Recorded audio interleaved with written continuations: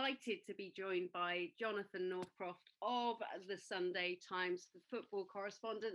Mourinho inflicts pain on Pep. You were there at the Tottenham Hotspur Stadium, Jonathan, to the top on Saturday. What were your overriding impressions from that performance from Jose Mourinho's magnificent men, as he called them?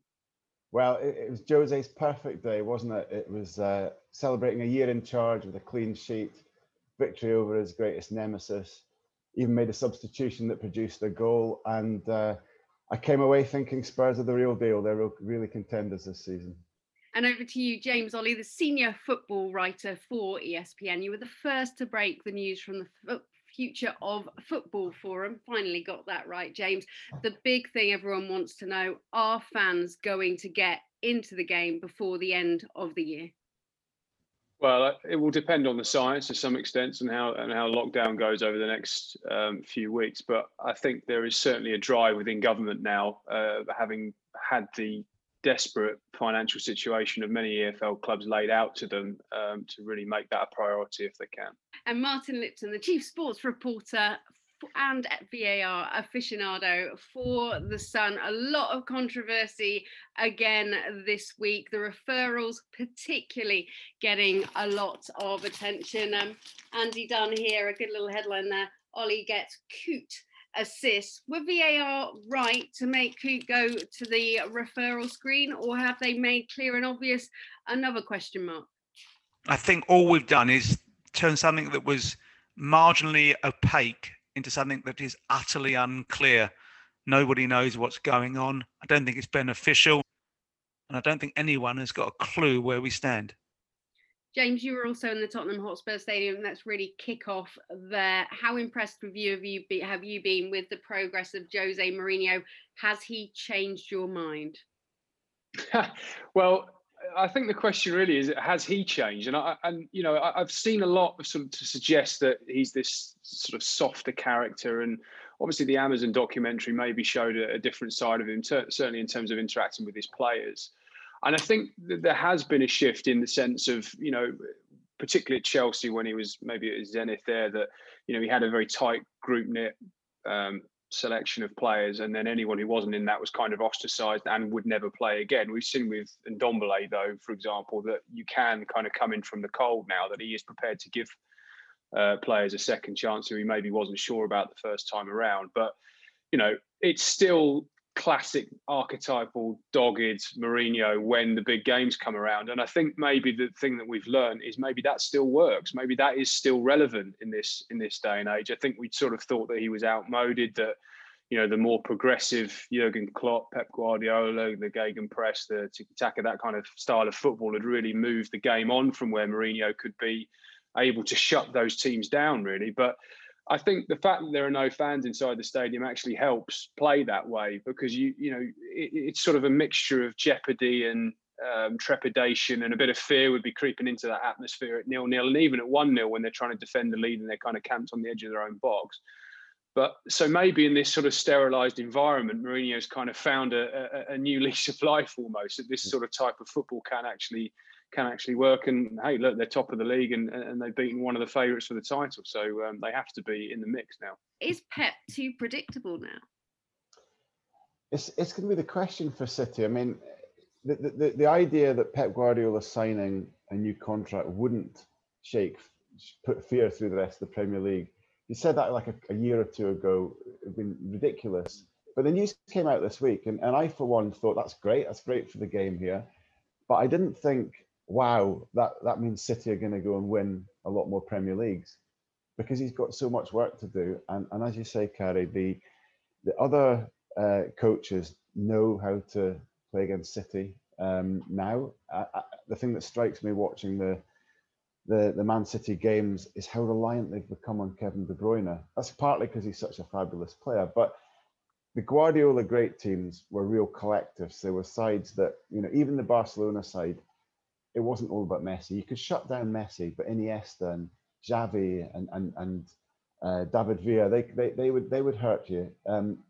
Man City at the moment look like if you shut down Kevin De Bruyne, the rest of the game isn't good enough. And all those things that you can do against Guardiola sides Forcing them wide because they don't cross and score goals from headers, for example, giving them the ball but breaking on them quickly, they're going to get you goals, even having improved the defence, and he has improved the defence.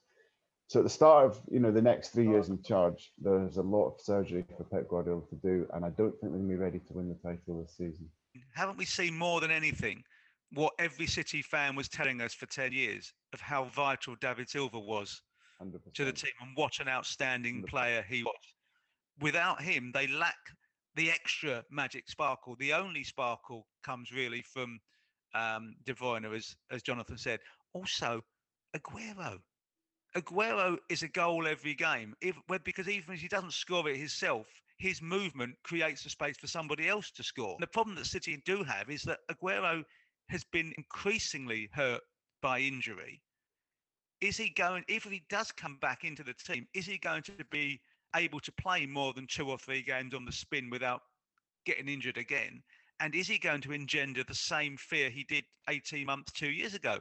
And for City, I hope he does, because I think he's an outstanding player. So, cat among the pigeons. I interviewed Pep Guardiola last night. Everyone was in the press conferences. We've all seen them. But he, as much as he said, I think they had scored 27 goals by the start of yesterday's match. Last season, they've only scored 10 goals so far this season. He was confident those goals would come. He wasn't happy, but he seemed quite relaxed about it. Dare I look to Barcelona? Another defeat for them. Lionel Messi, can we start licking our lips? Does the prospect become ever greater? Pep signed on again. He needs surely back up in those areas. I think it's inevitable that he will move to City in the summer. And let's be honest, if there's anyone who doesn't want to see Lionel Messi playing in the Premier League, for Manchester City or anybody else, they are not football fans. It's also interesting, though, that Guardiola signed a 2-year deal, I think, because we're talking about Aguero. Can he still do it at 32? Well, how old's Messi now? 34. 34. So we're kind of saying, well, we're going to replace effectively. I mean, if he plays through the middle, that is, I suppose he could play out wide. But, signing Messi would be amazing. I would love to see him in the Premier League. Don't get me wrong. I agree with everything that Martin just said. But obviously, it's not a long-term solution. That is a Pep. You're staying on for another couple of years. Here's, the man you'd love to manage again more than any other for those 2 years. Where that would leave City after that, well, that's a question for another day. But I think the fact that Guardiola's only signed for another couple of years and Messi's clearly unhappy, wants out of Barcelona, it's everything is pointing to that happening. But yeah, I think Martin's right. It would be next summer when he's out of contract and the deal can be a lot more simpler than it would be maybe even in January. So in the no panel, confirmation, Messi arrives in the summer to Manchester City. Are we going with that, Jonathan? I'll go with that. And like the lads, I can't wait to see him. What a delicious prospect. But just to be slightly down on City once more, even Lionel Messi isn't going to be the answer, because we've seen with Barcelona and we've seen with Argentina over the years, even a player as miraculously good as he is cannot do it alone. I'm not saying City would be a one-man team with Messi. Of course, it'd be De Bruyne. I think Ferran Torres, for a positive, he's an incredible talent. I think he will really be one of the world's best players. So there is something there, but they're going to need more than just Messi. And I think Martin put his finger on it with the loss of David Silva. That extra creativity, that spark has gone a little bit in the middle of the pitch, and I don't think Foden's going to be the replacement. He's a different type of player, so that's another area to look at. James, Pep Guardiola saying that the handball rule went against them in the Champions League. They actually suffered a penalty, and then it doesn't go for them this time round because the rules have changed once again. Does he have a point? There have been so many rule changes, it's almost double jeopardy for teams now. Well, I think the one at Spurs was the correct decision. I think he does handle it. I think he does make his body bigger with his hands to try and control the ball. So I don't think he's got a complaint there. I think, yes, they've messed around with the handball rule far too much. And the fact that, we had a period where you've got different rules in different competitions it's crazy to me. I don't understand how you can expect players to know and adjust from a Saturday to a Wednesday what the threshold is for handball and what and what isn't. I can see Martin's already itching to get in, so I'll turn the floor over to him. Martin, the IFAB power brokers are meeting this week. No big decisions on the handball rule will be made, but the Football Association will be able to put their view forward very firmly that they do not like this handball rule. That's if that is the FA's position, because you never know with the FA. They're reluctant to actually make any recommendations for changing the law. Clearly, there's a lobby which has been led by Alexander Seferin at UEFA. They're more concerned about defensive handballs than attacking ones. There seems to be an acceptance that if you handle the ball in the build-up to a goal, that's a handball. It's cut and dry, black, white. Therefore, the goal yesterday gets ruled out under any interpretation. That's just the law. But I think they feel that some of the handball decisions against defenders have been unfair. The key one that made this become pertinent, I think, was the one that Chelsea got against Rennes, which was ridiculous. Even Frank Lampard didn't think it was a penalty. The ball was not going towards the goal. It deflected up. It hit the player's arm because of the deflection, not because of his arm being out.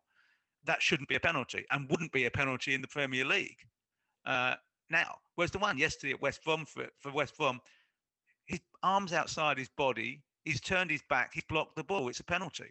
There's no way around that. Eric Dyer against Newcastle, no one thinks it's a penalty. The laws say it is. You've got to give it. There has been clearly a change, which the Premier League got the dispensation from IFAB. The game before the break at Man City, the ball's travelled 15 yards. It's a penalty. He put his arm out. There's no way that any referee in any competition wouldn't give that as a penalty. I don't see why Klopp was moaning or Gomez was moaning. Clear-cut penalty. The one on the same day, Leicester v Wolves, I think is more of an argument, but not the one at City against Gomez. But I do think it's close-range shots and crosses, particularly shots actually, because if it's a cross, the defender knows he's trying to cross it. Shots are different. Shots are, come out of nowhere. But crosses, if a winger's going down the wing, he's going to cross the ball. So the onus is on the defender to keep his arm out of the way. There's going to be tweaks, clearly. No one's entirely happy. But the basic law is going to stay. That's not going to change. The one thing we've been talking about, and we'll come to the excellent reporting leading the agenda, the newspapers this week on dementia. But one thing I think many people cannot believe football hasn't caught up with is rolling subs for head injuries. That's something that will be trialled by some nations in Europe. It's something the English FA want to be seen as the forefront, and that could come in as early as January. Is that right, Martin? That's correct. Yes, this will be concussion substitutes. But you won't be stuck with the 3, or it might be 5 actually by then, but we'll see. Substitutes, you can make an extra sub. But also the opposition team who have not suffered the concussion injury are also able to make an extra substitution. So it tries to stop people trying to game the system. Jonathan, we talk about dementia and the long-term impact of heading a ball, but in terms of head injuries and players coming off, we know how dangerous that can be. Why is football so far behind this, and does England have to be at the forefront of it? I find it extraordinary that we're talking about it in this day and age, and how far football is behind. I think it's probably the only sport where you do use only ball sport where using the head, I suppose, with the ball is an integral part of the game. And Graham Souness actually in my paper expresses, I think, something that football traditionalists probably feel, that heading is so integral that taking it out of the game would change football irrevocably. But you've got to talk about the greater good, and the greater good is preventing the terrible dementia scourge that we're seeing happening with former players. England does have to be in the forefront of it because of the sheer the sadness of the fate of the World Cup winning squad of '66, and how big a part dementia is playing at the moment for that generation and in the game here. So Martin's right, the health of players has to come first. Everything else has to follow from that, whether that's tweaks to heading or substitutions or whatever. the priority has got to be making this a safer game, especially for kids coming and playing it. Those who suffer most are those who stop playing, going for the next 20 years. It's those who stop playing over 15 years who are going to be exposed to the risk. So we've got to look after them. And I think minimising heading in training is one thing. But I think naturally at the highest level, there will be less heading of a ball.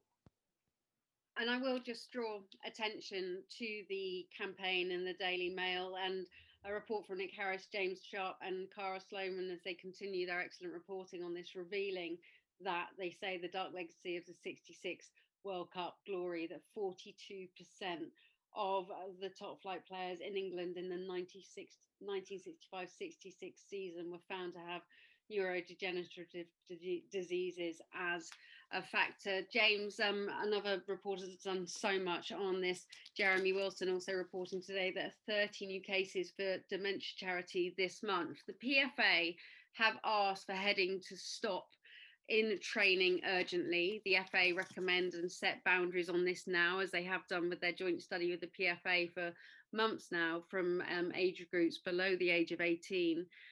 But is it a bit late for the PFA to be urging urgency when they're not actually really coming up with big figures or big ways to support those players impacted?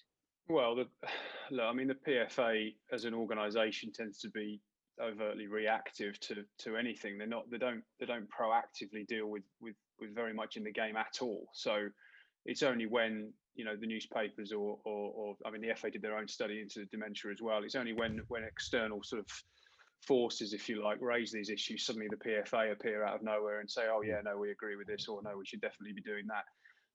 So I think that the PFA's ability to impact positively issues in football is a separate problem in itself.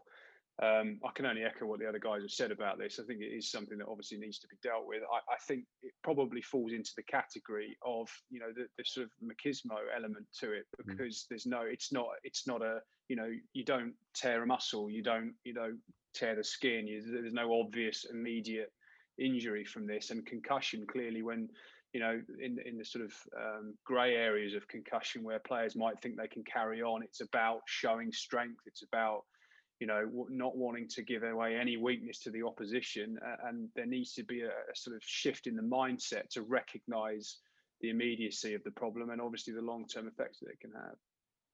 Jonathan, what's your opinion on this? Because there is the suggestion, I spoke to Mark Bollingham, the chief executive of the Football Association, and he said we won't be suggesting that there should be any reduction in heading balls at senior and professional level until we've conducted more research into the fact that we know that footballers are more likely to die of a neurodegenerative disease. But is that because they've got greater fitness levels and live longer and don't die of heart attacks or heart failure or cancers because they have been more active?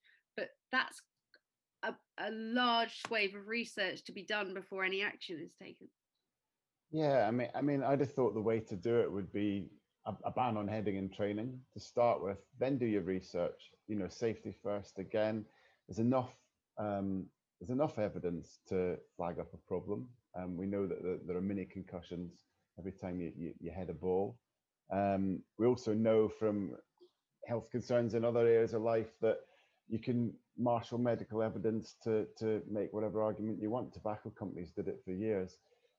We know that boxing still continues, and the fact is that if you give sportsmen and women the chance to participate in their dream sport, even if it's dangerous, they will do it because they're young people who got a dream and want that's what they want to do in their life. So it's legislation that has to protect the players, is what I'm trying to say, that players will, if asked, if it's part of the game, will want to do it. So the only way to do it is to take it away. I think you could at least ban it in training, or as David Moyes suggested this week, why can't we have a training ball? Why can't we have a different type of soft ball that if we must practice heading, that's what happens. I can see that to just remove it from the game straight away is a huge and drastic step, but there are things that could be done before then, surely. The other big story that has monopolized our industry over the last few weeks, and actually in your newspaper, as you write, Jurgen Klopp saying the 5-sub rule needs to come in because of congested fixtures. The injuries to players, the long-term fatigue to players could be as big a health crisis. How did you feel about that comparison?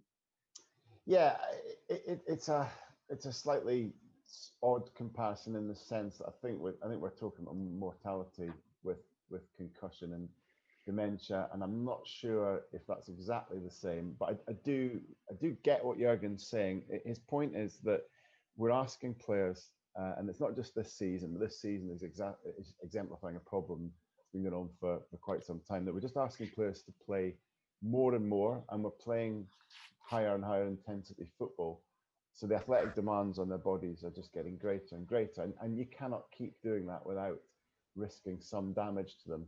So the point I think he was making was that in the same way that nobody talked about dementia or nobody talked about risks with heading 50 years ago, they just expected players to do it.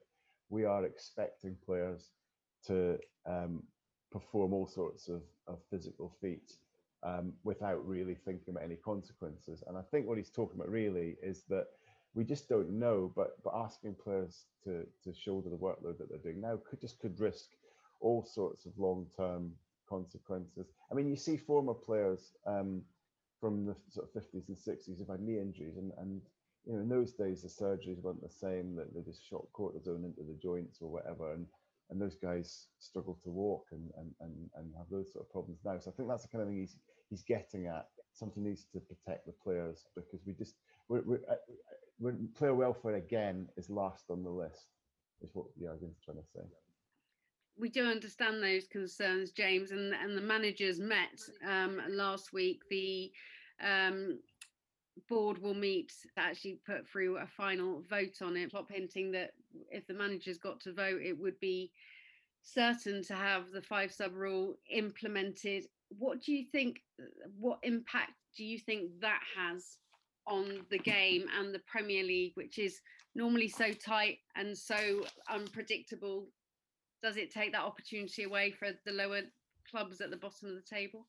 Well, of course it does. I mean, this skews the game in the favour of the big clubs. It has to, because, you know, I totally understand the argument about player welfare, but the reason we're talking about 5 subs is because at a higher level, with UEFA, FIFA, the leagues, they couldn't come to an arrangement to protect the players by reducing the number of fixtures in this condensed season. So the buck's been passed to the individual league to say, okay, you still got to play all the games that you were going to play before, but now you've got to find a better way to manage them. That's the fundamental issue.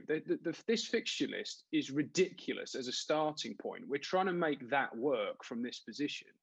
And the 5 sub, okay, I understand completely what Jurgen Klopp's saying, but how many substitutions did he make in Liverpool's last Premier League game? 2. Oh. Yeah. He made 2 at Manchester City. How many did Guardiola make when he was losing 2-0 at Tottenham? 2.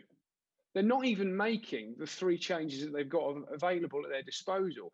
And the game that always sticks in my mind was actually an FA Cup game. I went and covered Norwich Manchester United last season, and we were still kind of getting used to the the absence of fans, and that obviously is more keenly felt, I think, in the FA Cup generally because of the competitive environment, the increased away allocation, all of that sort of thing, the underdog going against the big team.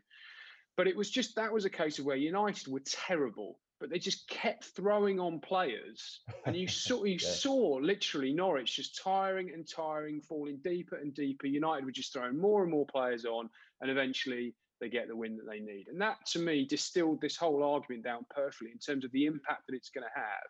And of course it will get through, because I think enough of the clubs will think, well, fundamentally, it's better if we've got more players available. And obviously the big clubs will all be pressuring the others to support it. And there's a lot of conversations like that going on at the moment in terms of financing and all of the bigger sort of wider structure of the game. So this falls within an element of that. But there's no doubt at all that this is a big advantage to the clubs with deeper squads. It just makes perfect sense to me. But by the way, James is right. The problem is the fixture list. The problem isn't the substitutions. So yes, player welfare has got to be central. But the only way to solve it is actually to play fewer games. I did have an idea on the substitutes, that if we must have 5 subs, why not make the 2 extra subs that you're allowed? They have to be players from your youth team. They have to be homegrown players you developed in your academy, to stop, as James said. And I was at that Norwich game, just throwing on, well, Galactico after Galactico until you finally break down a smaller team. John Rich. I listened to some of that, but I do think there's another element which doesn't get taken. On a match-by-match, individual match basis, having extra substitutes unquestionably benefits the stronger sides. But say we're in mid-December in match 7 or 6 of this ridiculous night 10 match, this last weekend, New Year's Day rather. Aston Villa are 3-0 down with 20 minutes to go at Man City or whoever they're playing. They've used 3 substitutes. They can't use any more. Watkins injured and are out for 4 weeks, 5 weeks. Villa can't replace those. Even in January, they can't replace those. So on a match-by-match basis, individually in the game, it benefits the bigger clubs with their depth of resources. But over, I think, a longer stretch, having the ability to take off and rest your key players when a match is won or lost will benefit disproportionately the smaller clubs who don't have those resources, because they cannot afford to lose those players. And those players will always play every minute otherwise, because they're so important to those teams, because Villa aren't going to win games without Grealish and Watkins. I mean, obviously, this weekend they didn't win with Grealish and Watkins, but they easily could have done because they're key players. So that's also part of the global overall picture that has to be looked at. John Richardson, writing in the Sunday People, an exclusive, saying, no surprise from Chris Wilder, that it's completely selfish what's happening from the top 6. But Jonathan, it passes this week. Do you think the 5-sub rule comes in anyway? Well, I think it has to go to the next Premier League meeting, and there isn't one scheduled until well, it's not one in the diary as I understand it. So we might be talking about next month. It will go through, I guess, because there's, the clubs are going to go with their managers. There's already 15-5. It will get waved through, and yes, the big clubs usually get their way. It's refreshing of Chris Wilder to stand his ground and have his own opinion. As I say, I think there's a way to do this without it just being about benefiting the big clubs, and that would be to look at what the issue is. Player welfare, okay. It's about throwing on another body, put on one of your youth players. I think there's also, Roy Hodgson actually made a really good point about the integrity of the league, that if you started the season with 3 subs, and then you're increasing it to 5, does that not actually change the competition significantly enough to suggest the integrity has been called into question across all 380 games? I think that's quite an interesting point to raise as well. It's a good question. In which case, you've got to take away Liverpool's league title, because that's what they did last season with 9 games to go. They've already done it once. They've set they've changed the rules already. I mean, I agree. The argument, actually, it's a perfectly valid argument, except we've already done it, so we've crossed the Rubicon. Right, contentious. I was also going to ask about Gareth Southgate suggesting with the Winter World Cup, which marked 2 years on Saturday until it kicks off remarkably, right on the back of a Euros. Wasn't there a perfect opportunity to change the calendar? Wasn't that a massive opportunity missed, James? Yeah, well, this was something they did discuss during the original lockdown. Was one of the more radical proposals was to essentially start this current season, so 2021, in January, so that actually you could have given the players a proper break at the end of this season, had a transfer window. Okay, it would have been quite a long lag, but then to say, right, we start in January and then we have a January to what would have been October season, and then a November, December break for 2 years in a row that obviously the World Cup would then slot straight into. And you could have had your Euros then as well, in the November and December 2021, that would have been. So there was an opportunity for it, but it would have made a radical.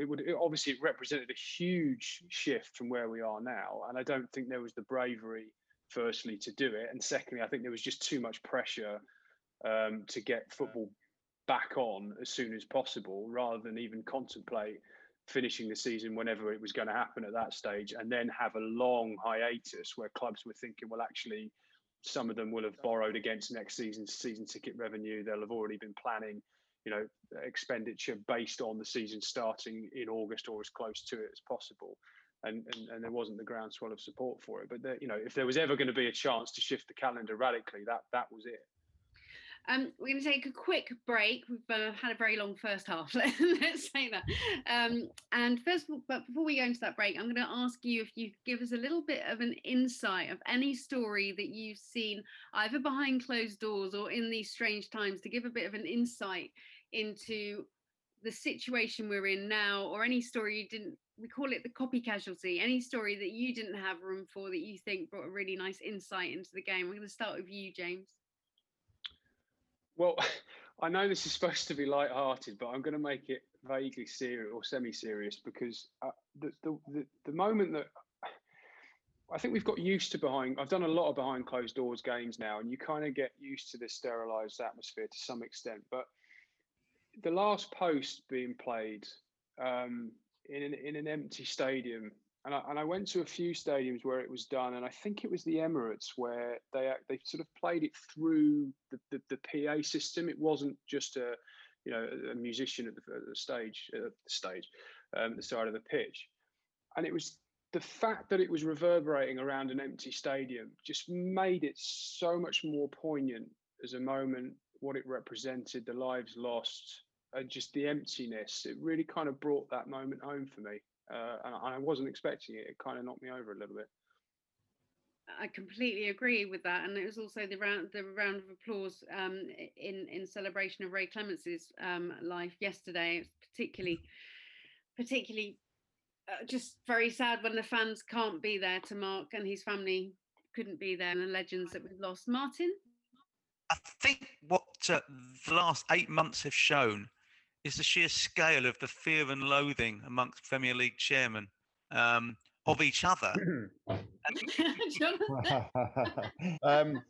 It's another lockdown thing, but just a little detail that's been sort of rattling around my head since it was a player mentioned it to me, was that when you go to Old Trafford in these times, as an away team, you have to change in a porter cabin and then walk into the stadium to play. And it's just got me thinking. I'm fascinated.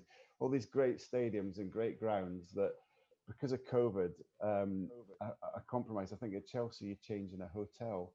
And I just love to, we know that teams are not able to eat together at the moment, or are having to travel on separate buses, 2 buses or 3 buses to a game. And I just love to give a player, I think Steve Bruce did a diary of, like a video diary of the 92-93 season. I want a Premier League player to have a little video camera, go behind the scenes and just show us all these kind of like, here's our porter cabin at Old Trafford, here's our hotel room at Chelsea, and all the other weird and strange things that they're having to do because of COVID. So many odd ones. So one example of that I thought, if only someone had left a dictaphone behind, was at Villa Park, because actually the visiting team are using what used to be our press room and our dining area as their dressing room. So when Liverpool were being absolutely crucified by Aston Villa, I was like, if only someone had left a dictaphone at half time. I'm gonna do as Jose Mourinho did and clap you off into the break, and join us back on the other side where we put the world to rights, and no naming any chairman, I promise. You're all safe.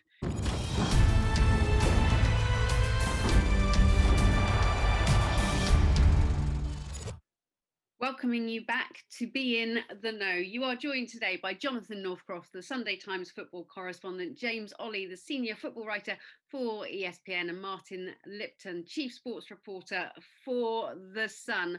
Let's look to Leicester. Brendan Rodgers, can he do it again? A lovely article by Jonathan in the Sunday Times on Mendy, the overnight sensation who really wasn't an overnight sensation. He spent 4 years vacationing, not quite, in the south of France. Tell us his remarkable story and why you think he has been above Jamie Vardy, Leicester's Player of the Year. It's an amazing tale, really. That this guy arrived as a record signing to replace N'Golo Kante. That was his first problem, because he's a slightly different player, was injured 45 minutes into his first game, which he started really well at, but against Arsenal, terrible ankle injury, which left a sort of bit of bone floating around in his joint. And then the sort of nightmare began. He had 2 years where he was in constant pain. He just couldn't, he said he couldn't even, turn properly in training. Everything was painful. Went back to Nice on loan, his old club, hit rock bottom because he was terrible there. He thought about giving up the game, thought he was never going to play without pain again. Had a second operation which solved things, and then took 2 more years to sort of come back and establish himself at Leicester. Various things.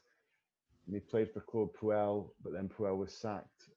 Brendan Rodgers wanted to go in a different way with Yuri Tielemans and Ndidi. And we got to the summer, 4 years into his career, he'd started 23 out of 150 games or something like that. And just seemed one of those guys that was going to pass through the Premier League.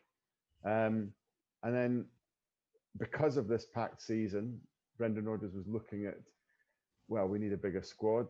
This guy's actually okay. We'll give him another chance. And my goodness, he's taken it, and he has been absolutely outstanding. A bit like Højbjerg, slightly less sort of rugged player, but he sets a tone for Leicester. Very efficient, sits in front of the back four, moves the ball very quickly, which is important. Positionally really good. And he's a lovely sort of shy kind of character who has been through a lot, spent a lot of that time, lonely. Explained you're at a new club. When you're at a new club in a different country, but you're not playing, you're only half there. You're in the physio room the whole time. You don't get to know the other players. His wife was having a baby. She was back at home. He talked sort of going back to his empty house and just phoning France and just trying to speak to his family to get him through it. Going back to France at weekends when the rest of the team was playing, just to see everyone, became more of a tourist than a football player. And here he is on the pitch, and it's just he's a lovely, humble guy who deserves everything he's got, and he's what a player he's turning into for Leicester this season.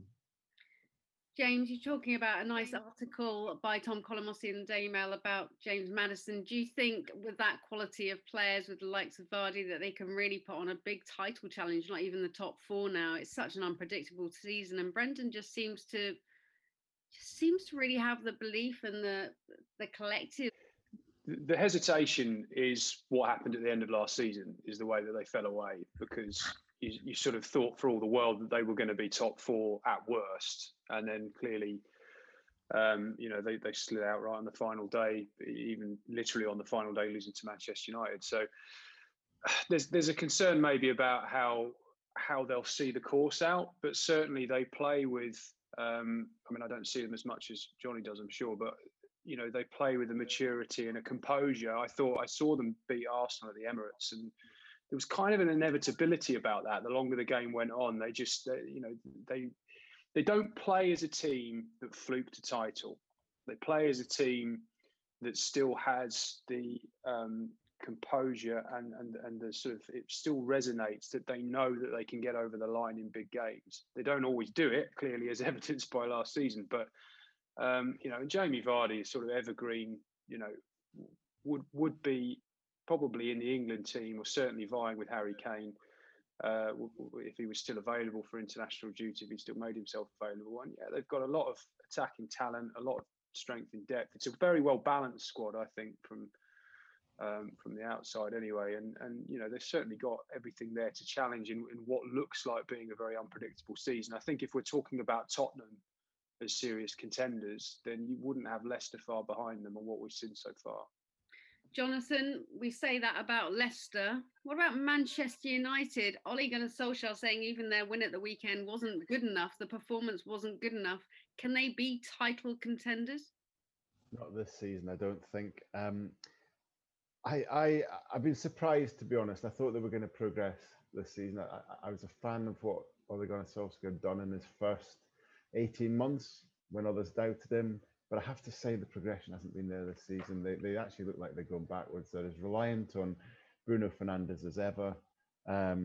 Still not great in terms of overall build-up play. I can't see the development coming from Martial. Greenwood's not playing at the moment, and he looked like he was going to have a big season. And they just look like a team that are going to, at best, push for that top four, but they look a long way behind some of the bigger clubs. Can they put something together for the Champions League, for a knockout competition like that, do you think? Well, Solskjaer's formula of that extreme counter-attacking game against really good teams does give him a chance in Champions League football, at least to get through the latter stages, to get the knockout. But I can't see it happening all the way, because it's just, as I say, there's not enough there. There's not enough goals. There's not enough creativity apart from Fernandes, and I don't like the defence, and they're just drifting a bit at the moment, United. Martin, Lipton, one team not drifting. Chelsea, Timo Werner absolutely flying, much as Frank Lampard would. Mendy, brilliant in defence. We've seen how much Frank Lampard is improving players, something maybe that's not happening at United with Kurt Zouma. Can they go on a majestic Champions League run? Chelsea love this competition. Lampard loved this competition. Could you see them surprising everyone and going maybe into a semi-finals? Absolutely, yeah. I think they've got the biggest problem in the whole squad sorted out by the goalkeeper, who's given them confidence defensively. They're defending higher up the pitch because they trust him now. They didn't trust Kepa. They have a wealth of options across the front line in particular. They've been using with and with Giroud just coming off the bench, and Hurts, a good team, a really good team. James, we've seen the progress that Frank Lampard's side are making, with Kurt Zouma also really growing as a player. He's improving players. That's certainly something we've seen. Mason Mount and how well he's growing, despite and dealing with the pressure of the Aston Villa hordes of fans saying he shouldn't be playing for England and Jack Grealish should. What chance do you give them of winning the Champions League? Oh, I have to say, I think it's a bit early to be talking about them winning the title. I think even Frank himself would say, probably buying himself a little bit of time, I suppose. But they've spent, I think it was 220 odd million on 7 signings. It's that's a big change to suddenly bed in everybody and become a fluid team that can be the best in Europe. I think we've seen, they started the season scoring a few goals. They then tried to tighten it up defensively, and it kind of went the other way. And the goals dried up, but defensively they were a little bit more resilient. And now they look like they've got the balance right. I suppose they're struggling with injuries to some extent. Pulisic was probably the best player for Chelsea in the restart, and he hasn't been able to play very much at all so far this season.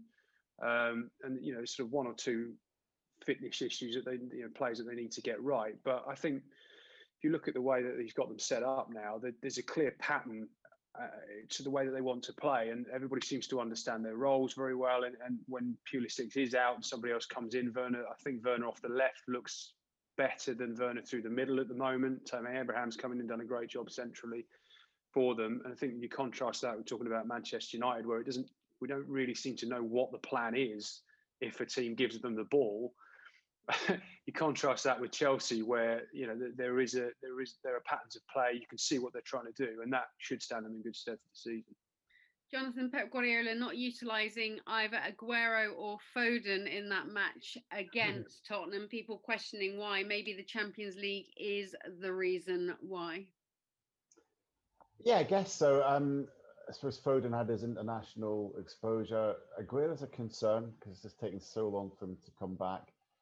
But yes, City have got to make that their obsession. I'm sure it is Pep Guardiola's obsession.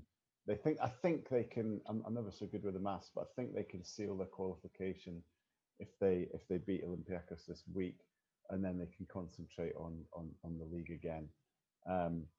You couldn't, despite the shortcomings that we've talked about, of course they can do something in the Champions League. They do have the quality, if Pep can just calm down in the latter stages. Martin, looking as well to Europe, who do you think is ultimately the favourite to win the Champions League this season? I think the team that won it last season. Despite their weekend draw against Werder Bremen, I think that Bayern Munich are an outstanding side with no obvious weaknesses.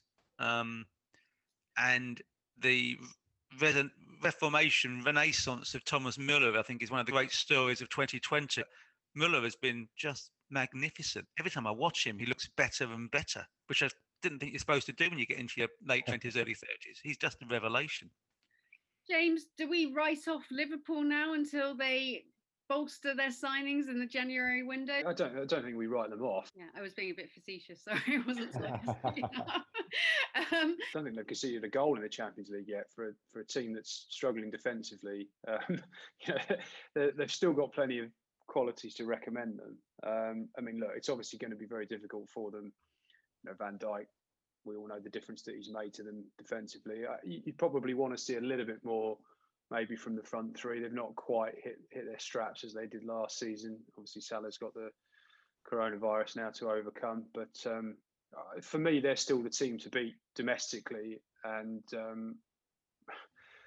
I still think they've probably got the best chance of the English teams to go further in the Champions League. Jonathan, you did do a really nice article on Moneyball, some new technology that might help Jurgen Klopp recruit in January. To be fair, their recruitment's pretty spot on. And what was a replacement identified for Virgil van Dijk and now Joe Gomez?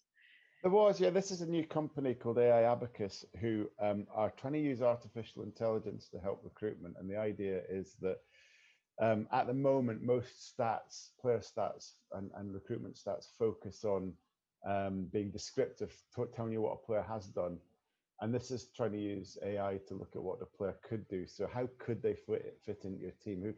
How could they play in combination with other players or in a particular coach's system? And the guy behind it is the guy that founded Prozone 20 years ago. So there's some real credibility there and there's some important industry people involved. Interestingly, at the start of the season, they ran their programs and they identified Chelsea's best forward line as being Werner on the left, Abraham in the middle, and Ziyech on the right, which is exactly what Frank Lampard has alighted on at the start of this fantastic run. When it comes to Liverpool, Upamecano has been the kind of the guy people talked about most. But the computer says it would be better for them to try and sign either Koundé or Jonathan Tah from the Bundesliga, cheaper options and more suited to the system. So who knows? VAR is now refereeing games. Maybe computers are going to do recruitment in the future. James, you've written a fantastic book about one of our leading agents. What did you learn from that about recruitment and the mistakes made all too often by scouting and Moneyball techniques? Well, I think the interesting thing with Liverpool is how it fits into their existing decision-making process and whether they use it excessively, whether they come to rely on it too much and take away the sort of old-fashioned, antiquated, human eye element of it. And that was really, you mentioned that book. We discussed it a lot with reference to Arsenal and Stat DNA, the company that they bought. And really there was a shift away from relying on one man, which is essentially Arsene Wenger to decide who they were going to sign, obviously with the scouting reports from the various people he employed across the world, to shift away from that to a more numbers-based decision-making process. And that led to some good signings, some not good to good signings. And really they ended up shifting back towards an idea where, okay, these are the numbers and yes, they help us, but they're not going to dictate who we sign and who we decide against. So that's the element of it. I think the best, it's not an exact science, but the best formula really is a combination of the two. Is you want the experts to have cast their eye over these players and work out the chemistry and really get a feel for the character as well, because that's something that numbers can never give you, is what kind of character you're buying. Are you getting a good player who will take advice, who is able to adapt, who will improve, but also has the numbers to suggest that he's going to train on a sort of technical level. James, and for the Future Football Forum that you attended this week, really looking at how the game can get back on its feet, what was the key news for you that you broke out of that you really need authorities to listen to and to move forward? Well, I mean, the thrust of that meeting was essentially government trying to knock some heads together to come to an agreement about a rescue package for football from a financial point of view.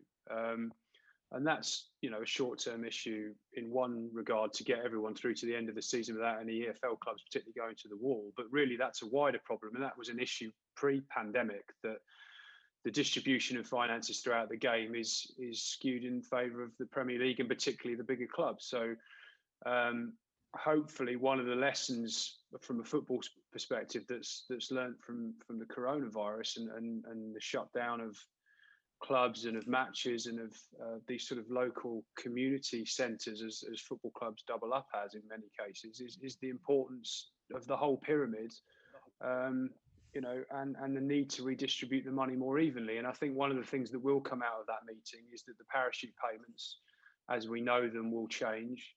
The details of that, I think, are yet to be determined. But instead of giving, 200 odd million to the clubs that go down you get the money for over 3 seasons instead of just giving it to that handful of clubs. I think the same amount of money will be redistributed more evenly, either throughout the whole championship or even throughout the 72 EFL clubs, including League One and League Two, because that doesn't ask anything more of the Premier League in terms of giving extra money. But what it does is redistribute that money more evenly so that you kind of narrow the gap between the Championship and the Premier League. And also you support those clubs at the lower end of the pyramid as well. A big international week behind us. We'll touch on it. Scotland qualifying for the Euros, Jonathan. A wonderful night. It could not have been more dramatic, could it? Oh my goodness. I thought I was too old to feel that gut-wrenching horror of a penalty shootout, and so much is at stake, and the joy. I mean, I just felt like a fan again. I've supported 2 really kind of poor teams for a lot of my life. My Aberdeen were magnificent when I was a kid, and then for 30 years have been rubbish. And Scotland, for 20 odd years, not got to a final. So it just felt incredible. But the biggest thing I took away, apart from just getting there, was how well Scotland played. They played really well against a good side in Belgrade.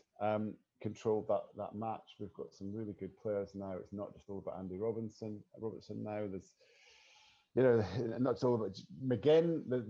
We've got a great forward, Lyndon Dykes, who's going to come and terrorise England at the Euros. Can't really play much, but he's an incredible athlete and competitor. He's gonna be a star of the Euros, and we can do something. We held our nerve in that shootout. The penalties were magnificent, and the draw's favourable. So on we go to the next summer and a great adventure. No, I'm overjoyed. It just feels like a huge weight off the whole nation's shoulder. I don't think the commentators had much faith though, because when extra time had finished, everyone was so upset. It was so typically Scottish though, that to concede in the 90th minute. I think all of us, we've seen the movie so often, we just thought, here we go again. And that's why coming into the penalty shootout, you just braced for heartbreak. But you're right, Martin. It's obviously our format. I should report that I was at Wembley that night, and when Scotland had qualified, the moment was greeted by, I don't know where it came from, because obviously there's not supposed to be anyone in the stadium, or only a select number of people, but there was a cluster of people right over the far side from the press box who gave up this big cheer. Now, it might have been the FA marketing department who know that they've now, got onto a winner. But it was even celebrated in a small corner of Wembley. Good to know. Scotland can win this, can't they? Scotland, England. It's all set up, Carrie, because England play Croatia in their first game. Tough match, probably get a draw. Scotland beat the Czechs at Hampden, bounce into Wembley, in control of the group, putting them under pressure, breaking on them. Lyndon Dykes going through, scuffing the ball in the 90th minute. Of course they can win it. Name on the trophy.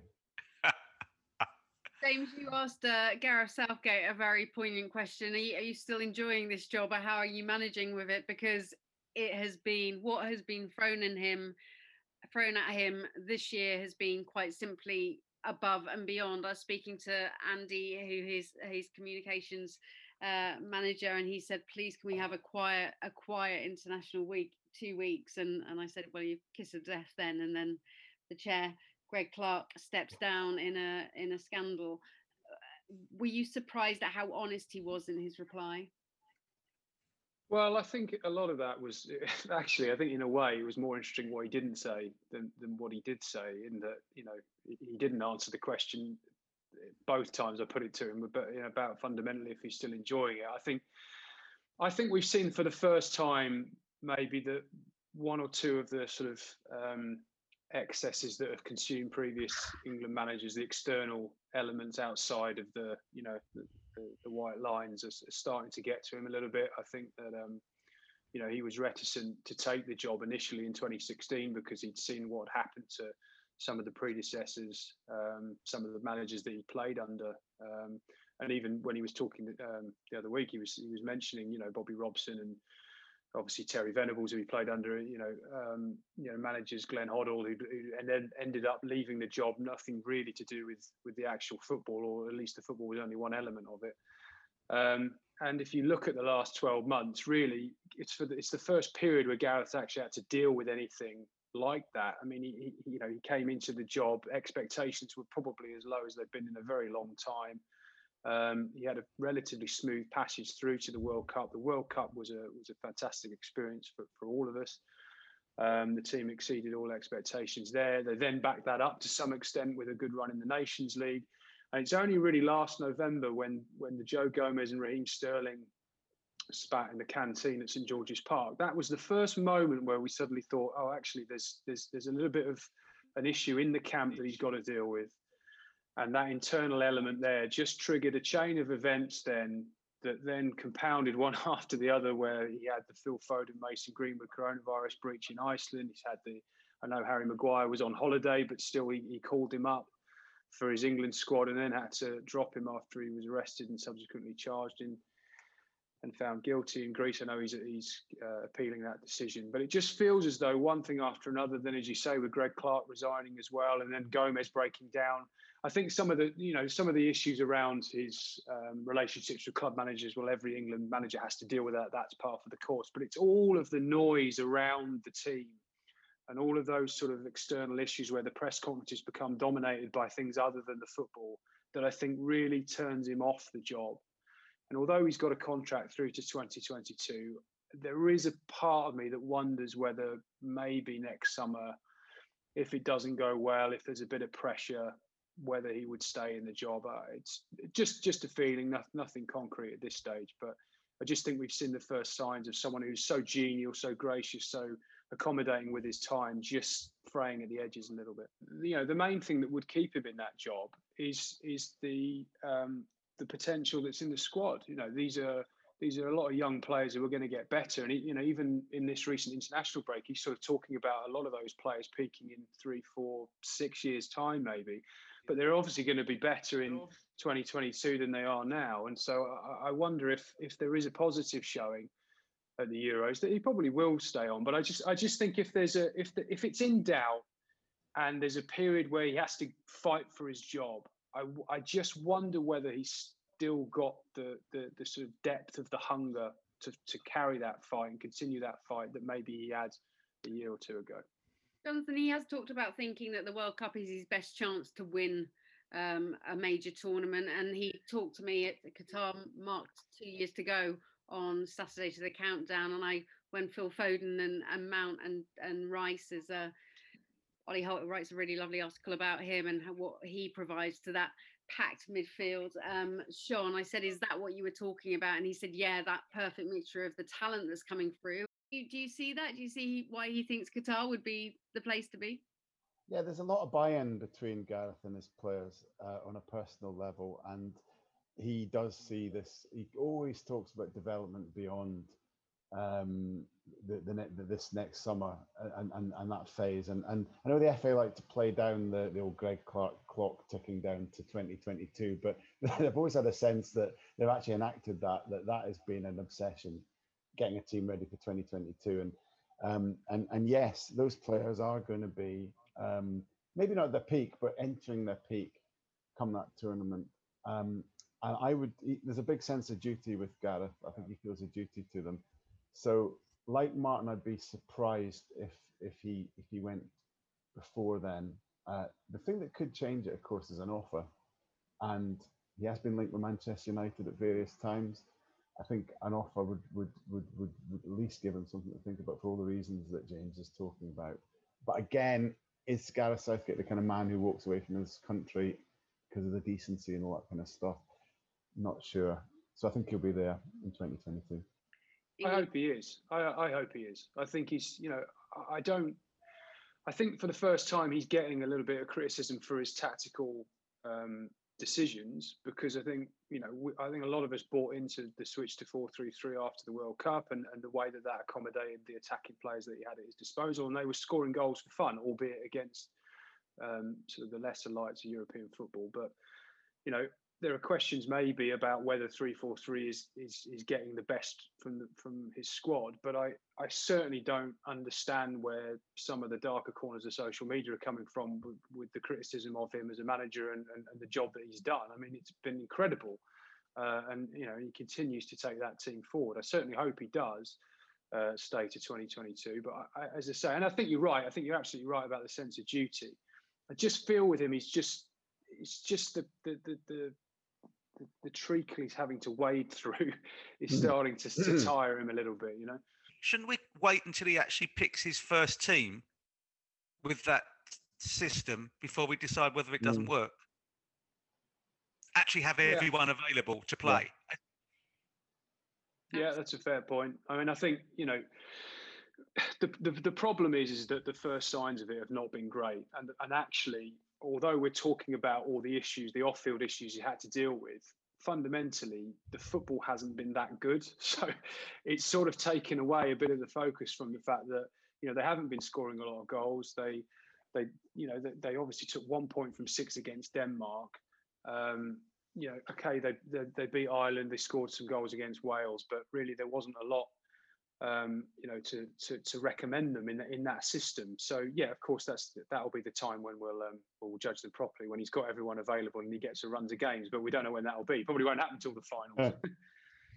Well, we certainly put the world to rights. Before we go, I would like you to tell us your unsung hero, the player who you do not think gets enough column inches, or maybe you've just got a bit of a sporting crush on at the moment. Perfectly allowed. We're going to have to keep it quick, though. I'm going to start with you, Martin Lipton.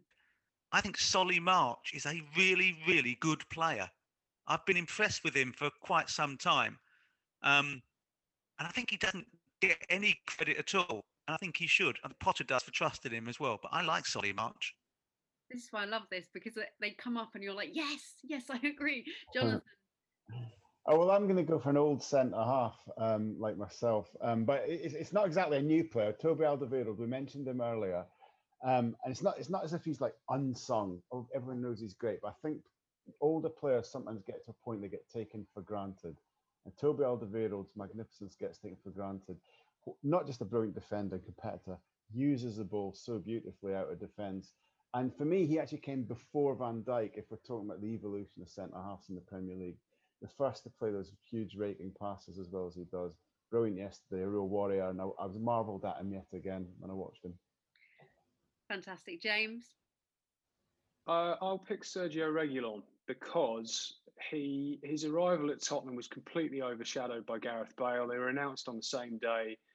And all the fanfare, all the cameras were pointed at Bale, and also there was a left back who didn't cost an inconsiderate amount of money at 25 million, but has slotted straight in, has looked like a real progressive modern day fullback, perfectly suited to the Premier League. I'm looking forward to seeing how he gets on. Yeah, not by me, because I was lucky enough to watch him in Germany. It's just been an absolute delight to watch, an absolute ferret, just running after everything.